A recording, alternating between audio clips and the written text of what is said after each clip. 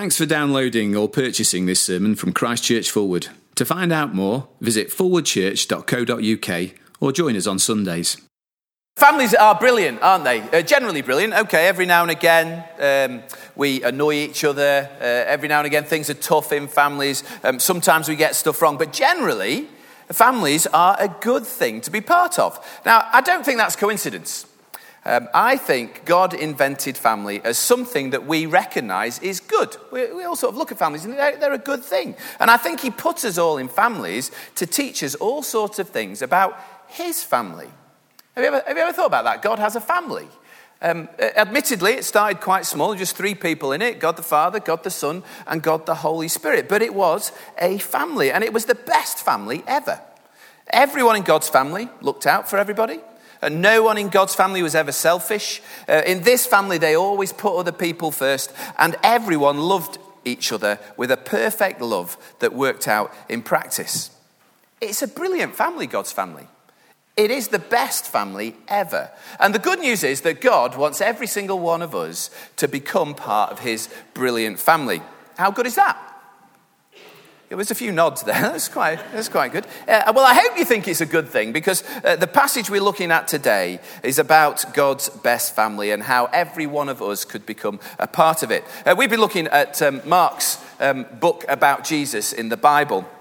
And so you'll not be surprised to find out that becoming part of God's family has something to do with trusting who Jesus really is. Trusting who Jesus really is. Do you know what, though? I think me included, loads of people, everybody probably, try to invent Jesus as something that he really isn't. We try and make Jesus who we'd like him to be, rather than accepting who he really is. And that's a bit daft. It's like going to the dentist and thinking that the dentist, he's only there to sort of make you comfortable in a big comfy chair and never even look at your mouth.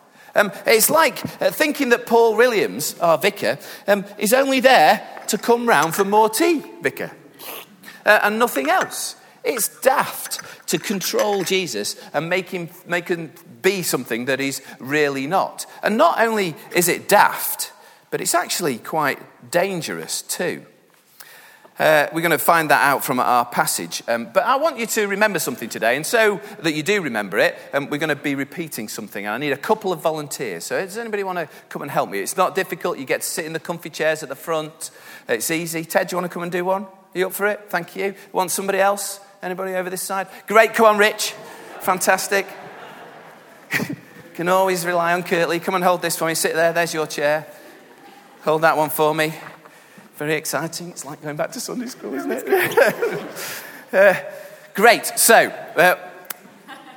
the thing that I'm hoping you go home to remember today more than anything else in this is rejecting Jesus is what? And you hold yours up, Ted.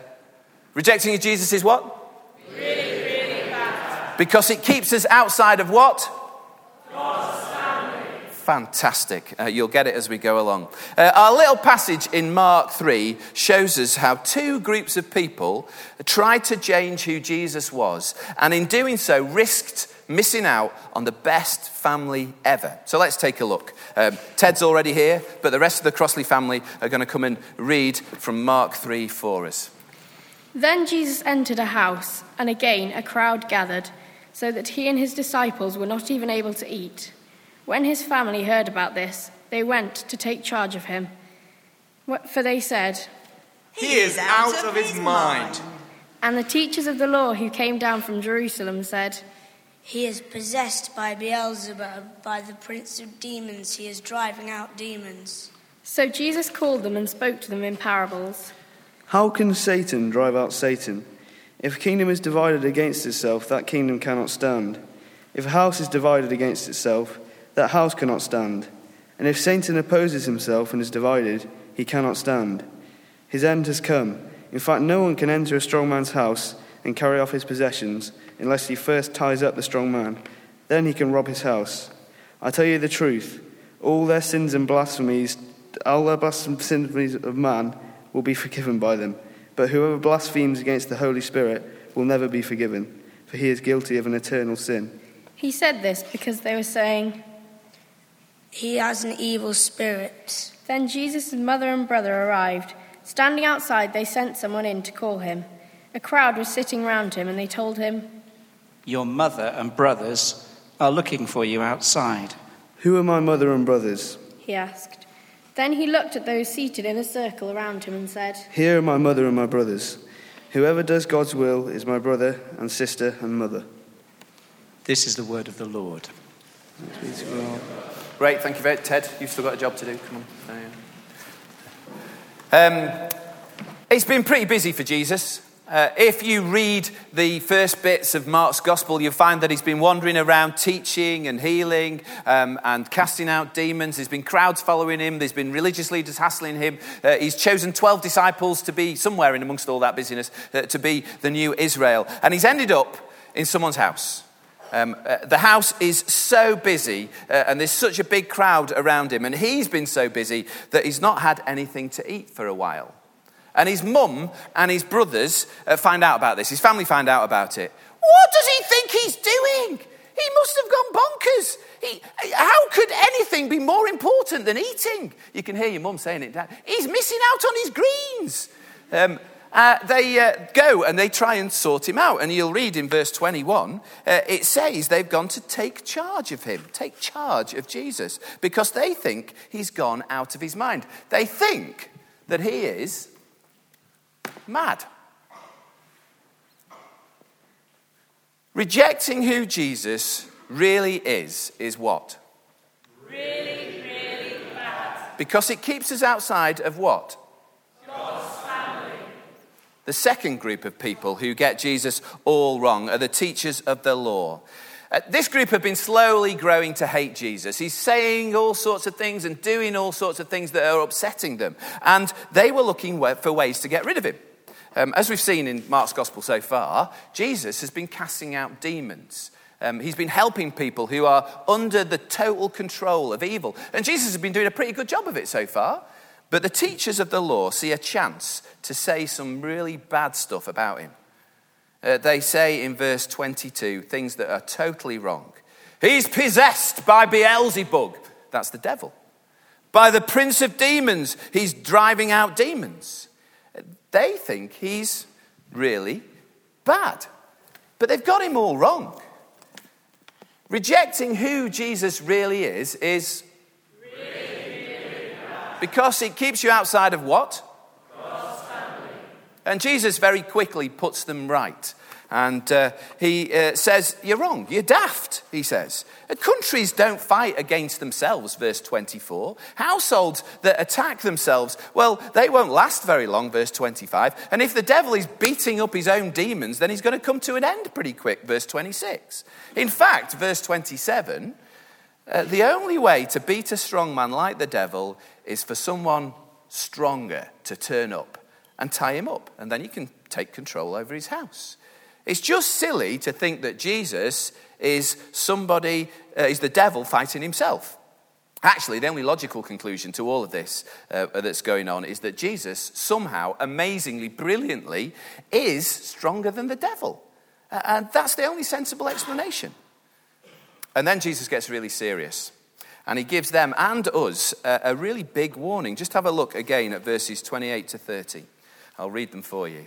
Truly, I tell you, people can be forgiven all their sins and every slander they utter, but whoever blasphemes against the Holy Spirit will never be forgiven. They are guilty of the eternal sin. He said this because they were saying he has an impure spirit. Rejecting who Jesus really is what? Really, really bad. Because it keeps you outside of what? God's family. But you know what? Rejecting who Jesus really is very easy to do. It's very easy to do. Just think about it. When what Jesus is really like doesn't suit you for some reason, do you try and force him to be something that he's not? It's like that we make Jesus wear hats. Hats that he's not meant to wear. Let me give you some examples. Do you ever think that Jesus is just a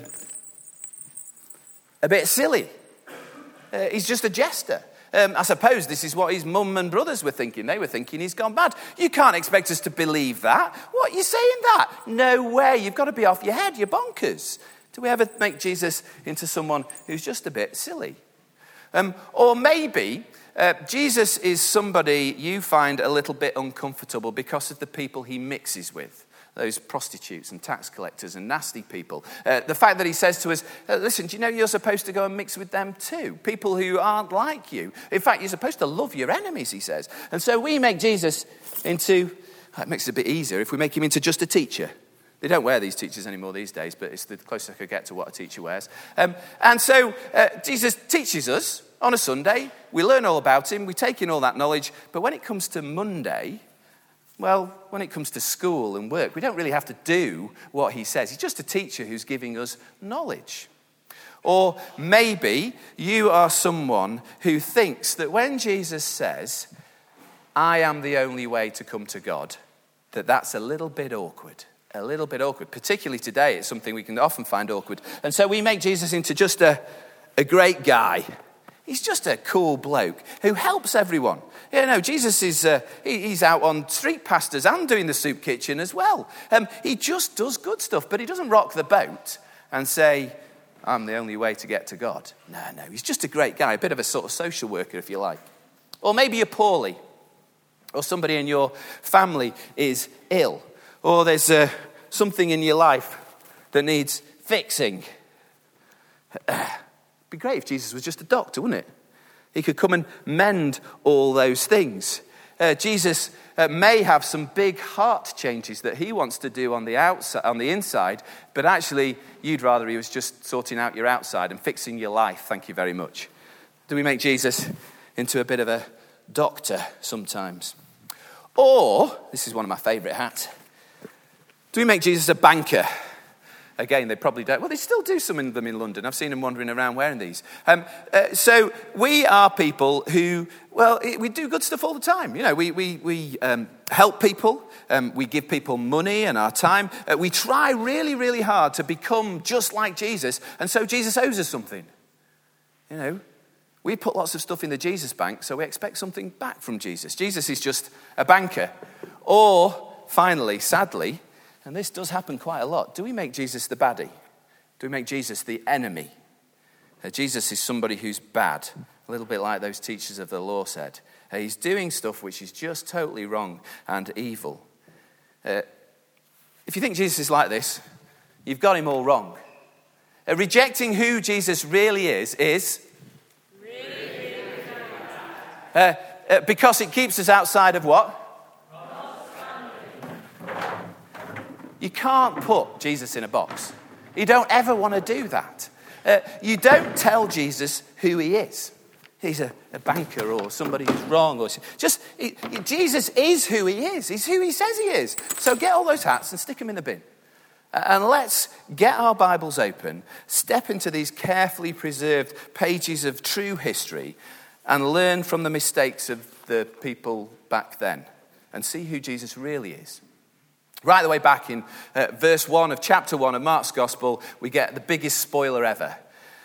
He says this, in the beginning of the good news about Jesus, the Messiah, the Son of God. Jesus is the Messiah, God's chosen king, the Son of God. He's not mad. He's God's chosen king. And all those things that he's doing, the crowds coming around, the authority that he seems to have, the new things that are going on when Jesus turns up, prove that that's the case. It starts to make it clear. Or what about the healing and the casting out of demons and all the people who follow him? Well, that sort of begins to prove that he's not bad. He really is who he says he was. He's the Son of God. He's not mad. He's not bad. He's God's chosen king, the Son of God. Which brings us back to that family we talked about earlier on. He's the son. He's a son in the family. At his baptism in chapter 1, God said very, very clearly, this is my son whom I love. Jesus is big brother in the best family ever. And the thing that makes him more than just a teacher or more than just a healer, more than just a nice chap, is that it's in this best family ever. He always does what God wants. Did you notice? That's the thing that Jesus says everyone in God's family should be like. Look at the last verse 35. Whoever does God's will is my brother and my sister and my mother. If I'm honest, I find that really hard.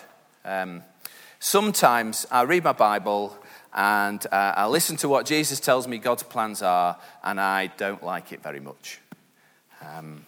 Sometimes I just sort of try and put my fingers in the ears. La, la, la, la. Don't listen. Want to think about something else. Sometimes I do like teachers of the law and Jesus' family did, and I pretend that Jesus is someone else. I make him wear hats. Either he's just mad at the moment, he's bad at the moment, or something else.